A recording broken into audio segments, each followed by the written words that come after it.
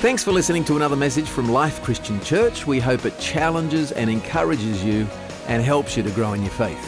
Don't forget, download our app to stay up to date with what's going on at Life, share your prayer requests or pray for others, read the Bible online and much, much more. Simply search for Life Christian Church in your app store. So we've been in this series called Being, looking at what it is for us as God's people to corporately together be the church. What is it to be the church? And we've used for this as a backdrop Paul's letter to the church in Rome. And as I've been saying through this series, Paul is writing a letter to a group of people he doesn't know, which is unusual in comparison to most of his other letters, because in other letters he's writing to churches that he's planted, people he's very familiar with, or individuals that he knows well. But here in this letter to the church in Rome, he's saying, my plan is to come to you, and when I get there, you need to know what my message will be. In essence, what the message of the gospel of Jesus Christ is. And if we are called to be the church, we got to know, number one, what our message is, and number two, what our mission is. And we begin to discover a part of this in Paul's letter to the Romans. So today I want to talk about living a fruitful Christian life. What does it mean for us as a church if we understand our message, if we understand our mission, the gospel that we're called to represent? How does that play out? How do we become the church that God wants us to be? When I was driving up to Port Sorell last Sunday for our afternoon service, I was listening to ABC News Radio, and there was a piece from the BBC in the UK. And it was just kind of a documentary piece, and they were talking about statistics. And they actually got on to the topic of religion. And they said in this last reporting period, right through COVID, there had been a remarkable shift in people's attitudes towards religion. And one of the questions that was asked in this poll or this survey that was done on a regular basis, historically, when the question was asked and questions around spirituality were asked, there was very, very key indicators that suggest that faith was on the decline and that church attendance was generally aging, so the church is getting older. For the first time in decades, this report actually showed something remarkably different to all of those previous statistical analysis reports that had been done. One of the questions that was asked is, have you in the last month prayed regularly? And so previously when that question was asked, it was the older demographic that would say, yes, I have. And increasingly, the younger demographic was saying, no, I haven't. So for the first time in this latest reporting period through COVID, they had seen a flip in that demographic, and 52% of under 35s said that they have prayed regularly in the last month. And they're saying this is a statistical anomaly, and as they drilled into that, they found that there were two main things that contributed to that. One was just global uncertainty because of the pandemic, but more importantly than that, they said it was the easy accessibility because of the huge influx of online church content that young people were able to access. Now, this is a secular report. And so this is a great encouragement to the church that it's not that God is not popular. Perhaps the message of the church has been somewhat inaccessible. And in the message becoming accessible, young people are connecting with that message in a time of great uncertainty. And we are living continually in a time of great uncertainty. We are living in a time of incredible disruption globally. And I think there is a great opportunity for the church right now to speak into that and to be a voice of hope in hopelessness. Because all of the all of the things that have provided security for people or assurance for people or hope towards the future for people, all the things that they normally rely upon to bring stability have been taken away. And so people are more fearful than ever before, more anxious than ever before, more depressed than ever before. And we have the answer as the church. Amen. So it is a time of unprecedented opportunity. Romans 12:1, therefore I urge you, brothers, in view of God's mercy, to offer your bodies as living sacrifices, holy and pleasing to God. This is your spiritual act of worship. Do not conform any longer to the patterns of this world, but be transformed by the renewing of your mind. Then you'll be able to test and approve what God's will is, his good, pleasing, and perfect will. For by the grace given me, I say to every one of you, do not think of yourself more highly than you ought, but rather think of yourself with sober judgment, in accordance with the measure of faith God has given you.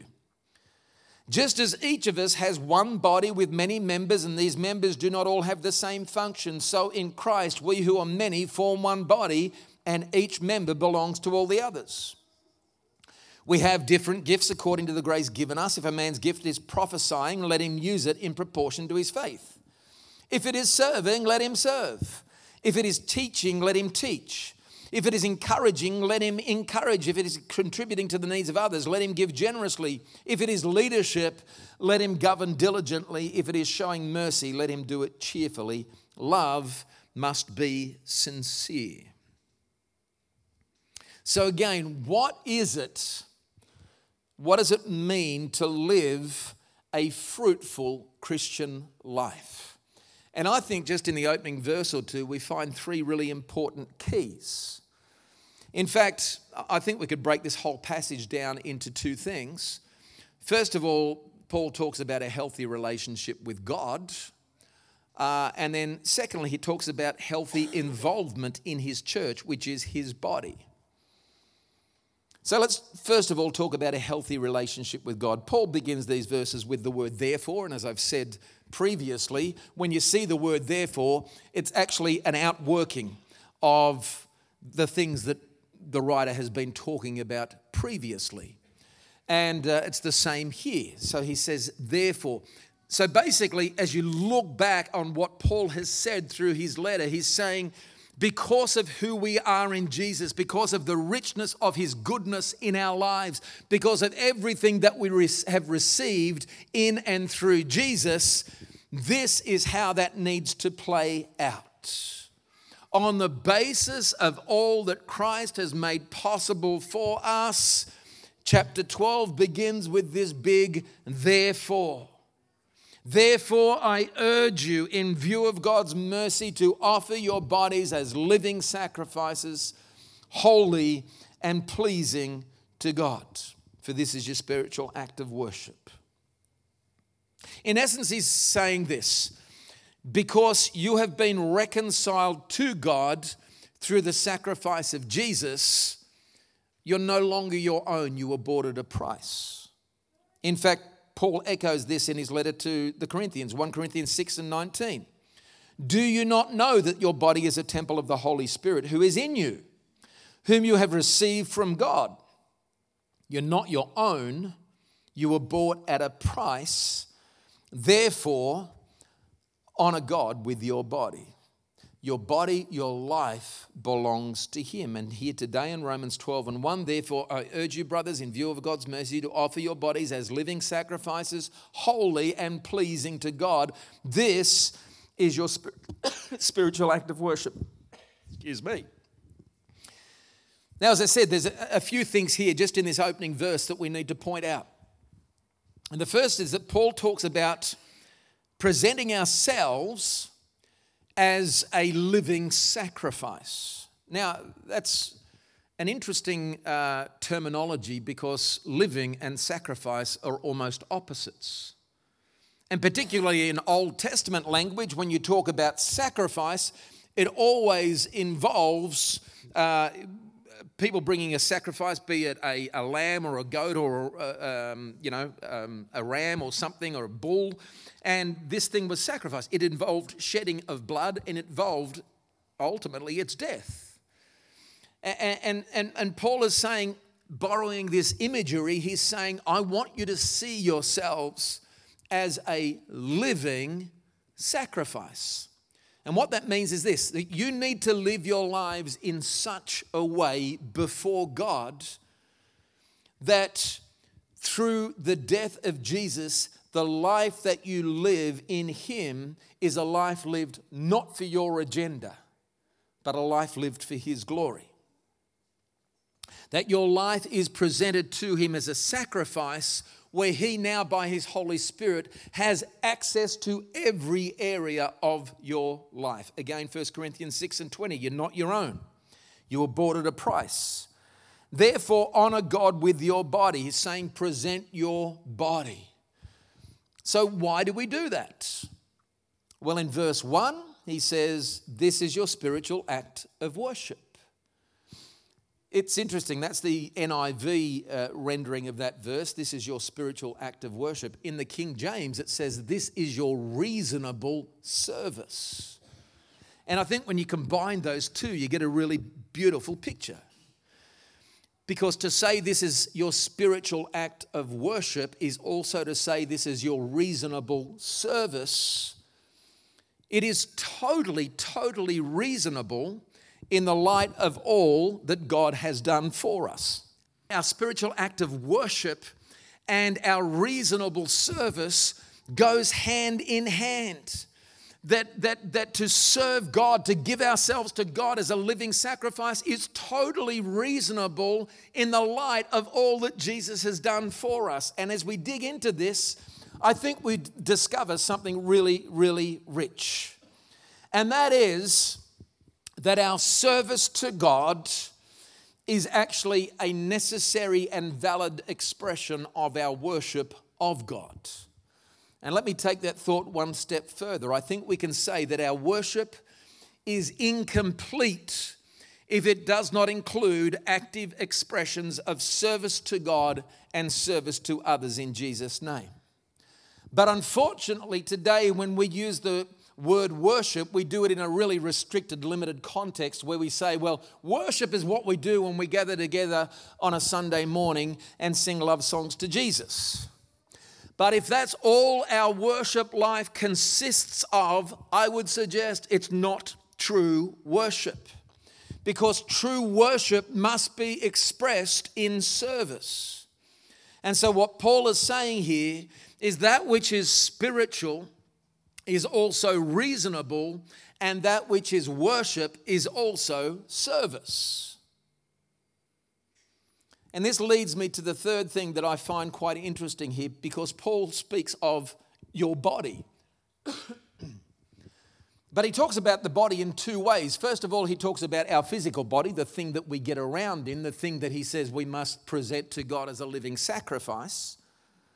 But then he speaks about another body that we are all incorporated into, which is the body of Christ, his church. Verse 4, just as each one of us has one body with many members, and these members do not all have the same function, so in Christ, we who are many form one body, and each member belongs to all the others. We have different gifts according to the grace given us. So the individual single body that we have has been presented to God as a living sacrifice, and from that point it becomes incorporated into a new body, which for every single one of us incorporated into the body of Jesus, we are totally indispensable to one another. And the picture he gives is that in the church there are many members, but we all belong to each other, and it's a beautiful picture. And that brings me to the second main theme of these verses. So he's talked about what it is to live in a healthy relationship with God, and now he talks about a healthy involvement in his church, which is his body. And in verses 3 to 8 he talks about the exercise of spiritual gifts. And let me make this very, very clear from the outset. The exercise of spiritual gifts in the life of the church is not intended to somehow make you feel good about yourself. And it's not intended to make you somehow feel superior to others. The exercise of spiritual gifts in the life of the church has one purpose and one purpose only. It is quite simply to build one another up and to build the church. And he begins with a warning in verse 3. Do not think of yourself more highly than you ought, but rather think of yourselves with sober judgment. Now, there are probably two main reasons why Paul has said this. And perhaps the first reason is that in light of what he's just talked about earlier in his letter, he might be saying, listen, guys, don't think of yourself more highly than you ought. Yes, I've just told you about everything that you have in Jesus, that you are secure in your relationship with God. You are in right standing before God. You are declared righteous because of all that Jesus has done for you, but don't allow that to give you a swelled head. Don't think of yourself more highly than you ought. And certainly don't think of it in terms of, well, I don't need to offer myself to God as a living sacrifice because I'm now in right standing with him through Jesus. I'm declared righteous. Legally, that means I'm in a right relationship with God, and I don't need to go any further than that. I don't need to present myself as a living sacrifice as part of my spiritual and reasonable service. But that's not true. Paul says, don't think of yourself more highly than you ought. Every single one of us needs to be willing to present ourselves to God in this way. But I think the more obvious reason that he states this is that he's using it as a preface to where he's going next. Verse 3, for by the grace given me, I say to every one of you, don't think of yourselves more highly than you ought, but rather think of yourself with sober judgment in accordance with the measure of faith God has given you. Just as each of us has one body with many members, and these members do not all have the same function, so in Christ, we who are many form one body, and each member belongs to all the others. Grab a hold of that. We who are many form one body, and each member belongs to all the others. So don't think of yourself more highly than you ought. Don't think that you think you can go it alone because you can't. Don't think that you don't need others because you do. Because others need you and you need others. Don't think of yourself so highly that you think you can grow spiritually without others because you can't. Don't think of yourself so highly that you think you can express reasonable acts of service with others because you can't. Because friends, God is not just in the business of saving individuals. Yes, that's where the journey starts. He wonderfully and mercifully saves us in and through Jesus. But from there, he then incorporates us into his body, the church. And in verse 6, he says, we have different gifts according to the grace given us. Friends, there is this sense of general grace that God brings into our lives, where God works in and through us. But then there are particular graces or gifts that he gives to individuals. And the great thing is, we're all so incredibly different. You're different, I'm different, we all have different gifts. And all believers, by the grace of God, are gifted by the Spirit and share the amazing privilege involved in building up others in faith and bringing blessing into their lives and being the very vessel that God uses to bring the hope of the gospel to the world around us. Can I hear an amen this morning? So the Bible's really clear. You and I are all individually gifted in some way. You have a gift. But it's also very clear about our attitude towards those gifts. First of all, it tells us that we are to desire spiritual gifts. And Paul says this when he's writing to the Corinthian church, 1 Corinthians 14:1. Follow the way of love and eagerly desire spiritual gifts. But then there's a qualification of that statement in verse 12. Since you are eager to have spiritual gifts, try to excel in gifts that build up the church. In other words, Paul is saying, hey, desire spiritual gifts, but desire the gifts that are just going to be a source of blessing to others. something that is going to bring a benefit to the life of other people. And here's the thing, we have to desire that. I desire to be a blessing. We can't just sit around passively hoping that suddenly, somehow, unintentionally, gifts will begin to develop. We have to desire to be a blessing to others. And here's a really simple definition of spiritual gifts. Spiritual gifts are those abilities which God gives to his people to enable the church to fulfill its task, to enable us to be the church that God's called us to be. Ephesians 4 and verse 6. To each one of us, grace or gifts have been given as Christ apportioned it. So you've received a gift that Jesus has given to you specifically, which means every one of us in this building this morning, if we are followers of Christ, we have a gift, a deposit in our lives. But we've got to desire them first of all. Secondly, we desire them. Then we've got to discover them. Discover what it is that God has wired you to do. How do you discover them? Well, you discover them within the corporate body of the church. You do not discover your gift in isolation. When Paul's writing to the young pastor Timothy, 1 Timothy 4 and 14, he says, do not neglect your gift, which was given you through a prophetic message when the body of elders laid their hands on you. Now, let's just unpack that imagery. When the elders laid hands on them, it wasn't some transfer of power. It wasn't some mystical power that they possessed that came down through their arms into the person. When the elders are laying their hands on them, what they are doing is actually affirming that you are gifted of God, and we recognize that gifting and calling, and we affirm that. You've been called and equipped for a purpose that God has set you apart for, so don't neglect the gift. And we discover those gifts in the context of his church. There's an occasion in Acts chapter 6 where the needs of the congregation, and specifically in this occasion, the needs of the widows, was becoming burdensome to the apostles, so they set apart men to take care of the needs of the widows. And you think, well, what kind of gifting does that involve? Well, the Bible doesn't tell us. But what it does tell us in Acts 6 and 6, they presented these men to the apostles who prayed and laid their hands on them. And again, in the context of the local church, they saw the need, they identified the people who were gifted to meet that need, and whatever gift mix they had, they said, you are the guys that have been appointed and anointed to carry out this task in the life of the church community. And here's the thing, guys, if you are inclined to spend hideous amounts of money going to conferences to try and somehow discover your spiritual gift, can I save you a lot of money by just giving you one encouragement?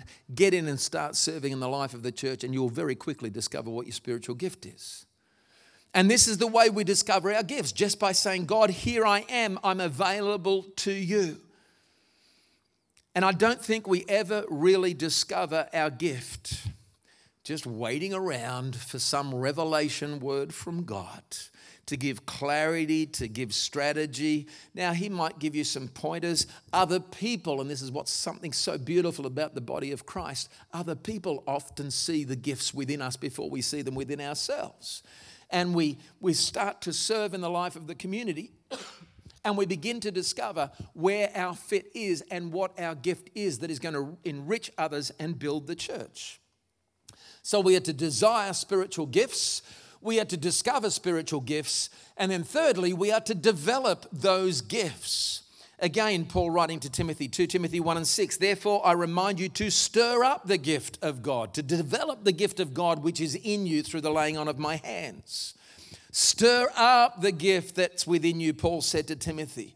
Don't neglect the gift you have, he also said earlier to him, because friends, we can neglect our gift. And if we neglect our gift, it's being lost. Not that you lose the gift, but the effect of the gift is being lost to the body of Christ and to the community. If you neglect it, we don't receive the benefit of it. So here's the question then. What do we do with our gifts?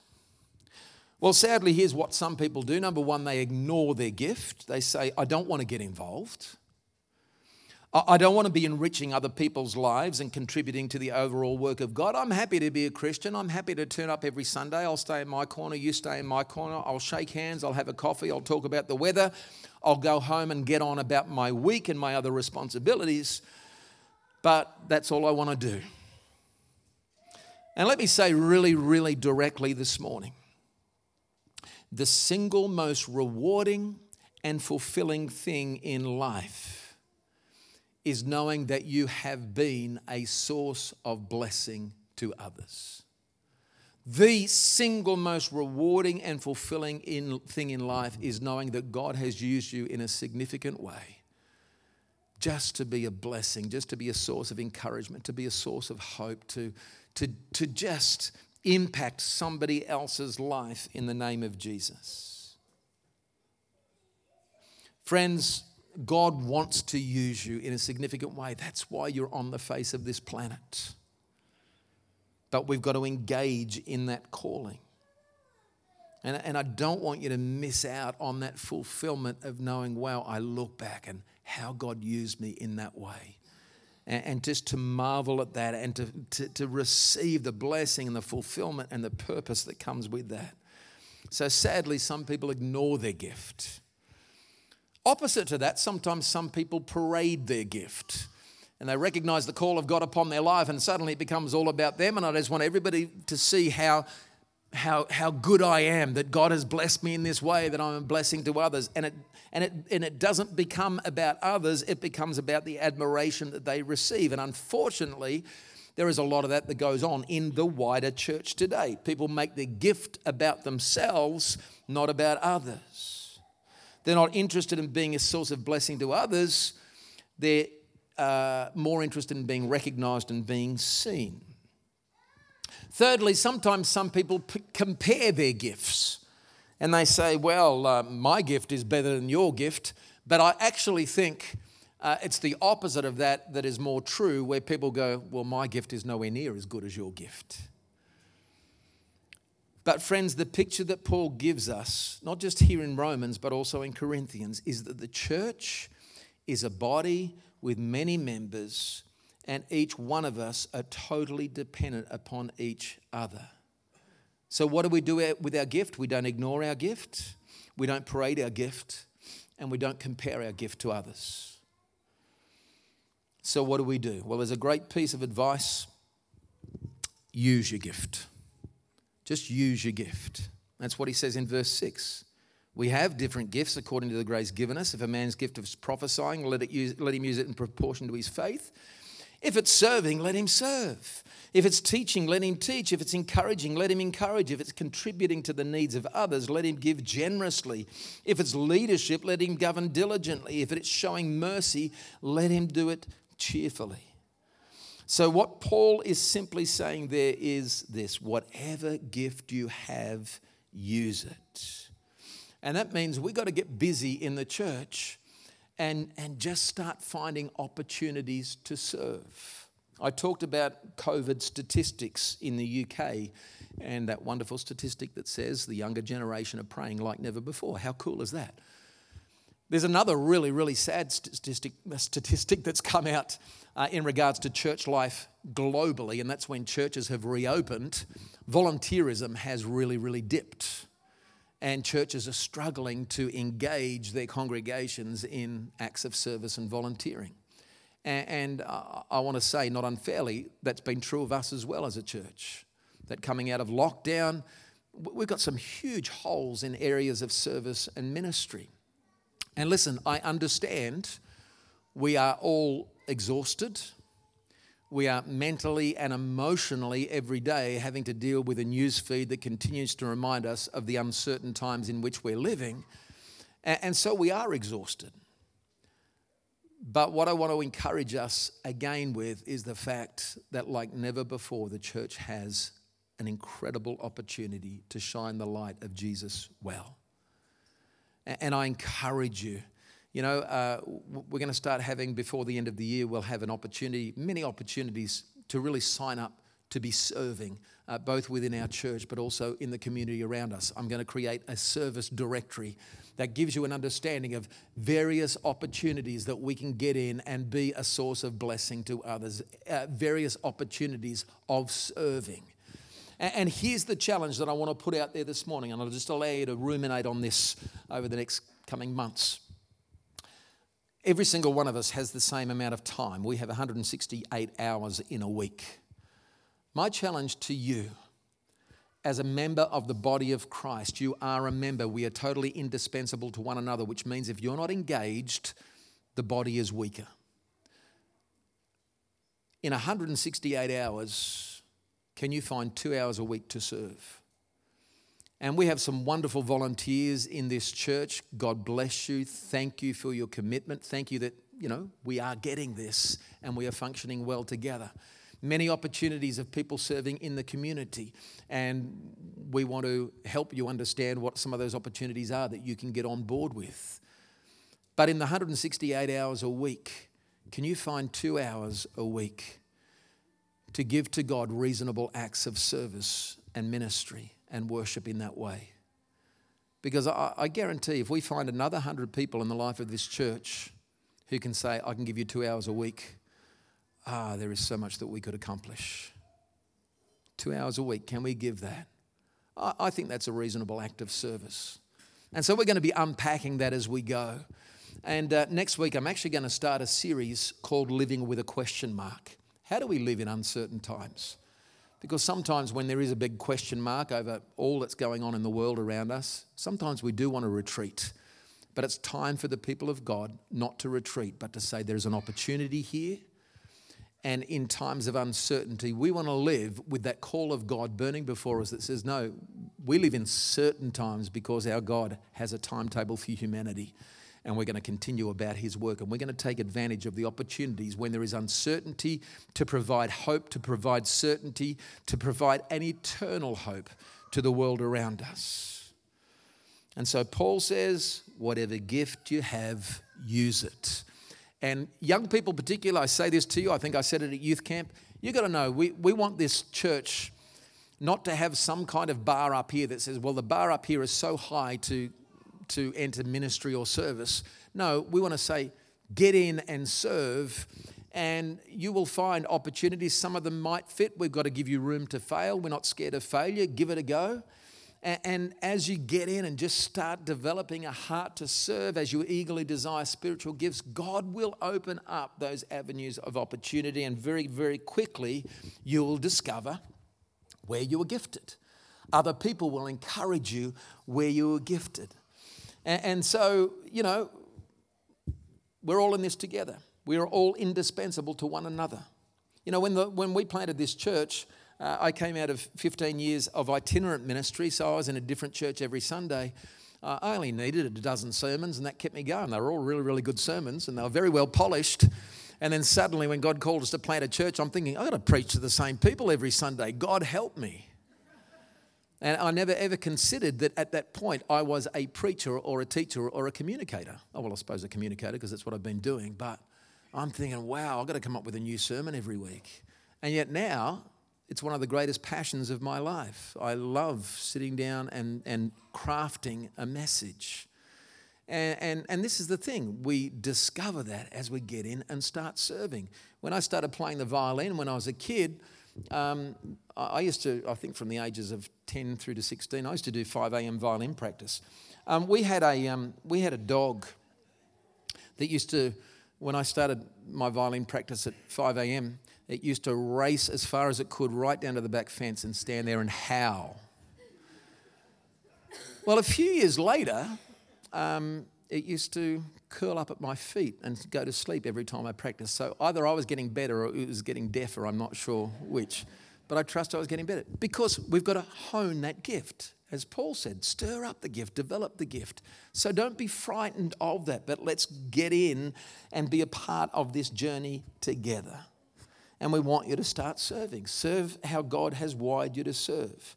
Another thing that we're going to be rolling out next month, we want to be intentionally connecting people with one another, just for encouragement and for accountability, and particularly older, mature Christians with younger, developing Christians.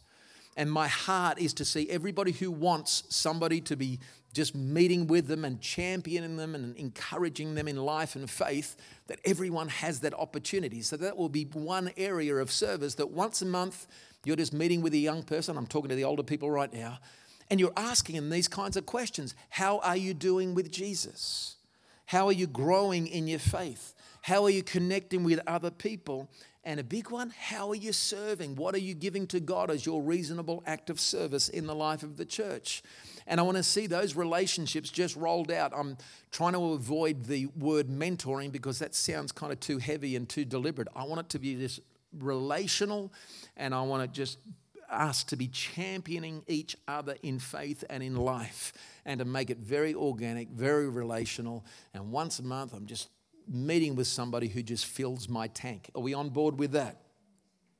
You've all gone very quiet this morning, so I'll wrap this up and the team can come back. So Paul says we present our lives to God as a living sacrifice. As you present your body to God, he then incorporates you into the corporate body, the church, and you're just one part of that body, and you're dependent upon all the other parts. And it is a beautiful picture of the church, that God uses us together to bring enrichment and blessing and benefit to others. And that's my challenge to all of us this morning. In these times of incredible uncertainty, let us not withdraw. And again, we're all feeling it. We're all feeling the pressures of the uncertainty. We're all feeling exhausted emotionally. We're all feeling exhausted mentally, just trying to process everything that comes at us on a day-by-day basis. But let's be refreshed in God personally, and let us encourage one another corporately, and let us get on with the mission that God has called us to. Can I hear an amen this morning? Let me pray. Father, I thank you. I thank you so much, God, that you have, number one, you've called us to yourself through the wonderful love and grace and sacrifice of Jesus. But you've also called us to be a part of a larger body, your church. Men and women, boys and girls, working together to form one body, your church, of which Jesus is the head. And I thank you, God, that you have gifted us to work together. You've called us to serve together. You have called us, God, to enrich one another. That together, mutually dependent upon one another, we would be your means of fruitfulness and blessing in the world around us. And I pray that by your Holy Spirit, you would make this so real for us in the times in which we live, that we would live confidently as a people committed to your body, committed to one another, committed to that message which has been entrusted to us. The message of hope that can be found in Jesus and Jesus alone. Father, help us to be the church that you've called us to be, we pray.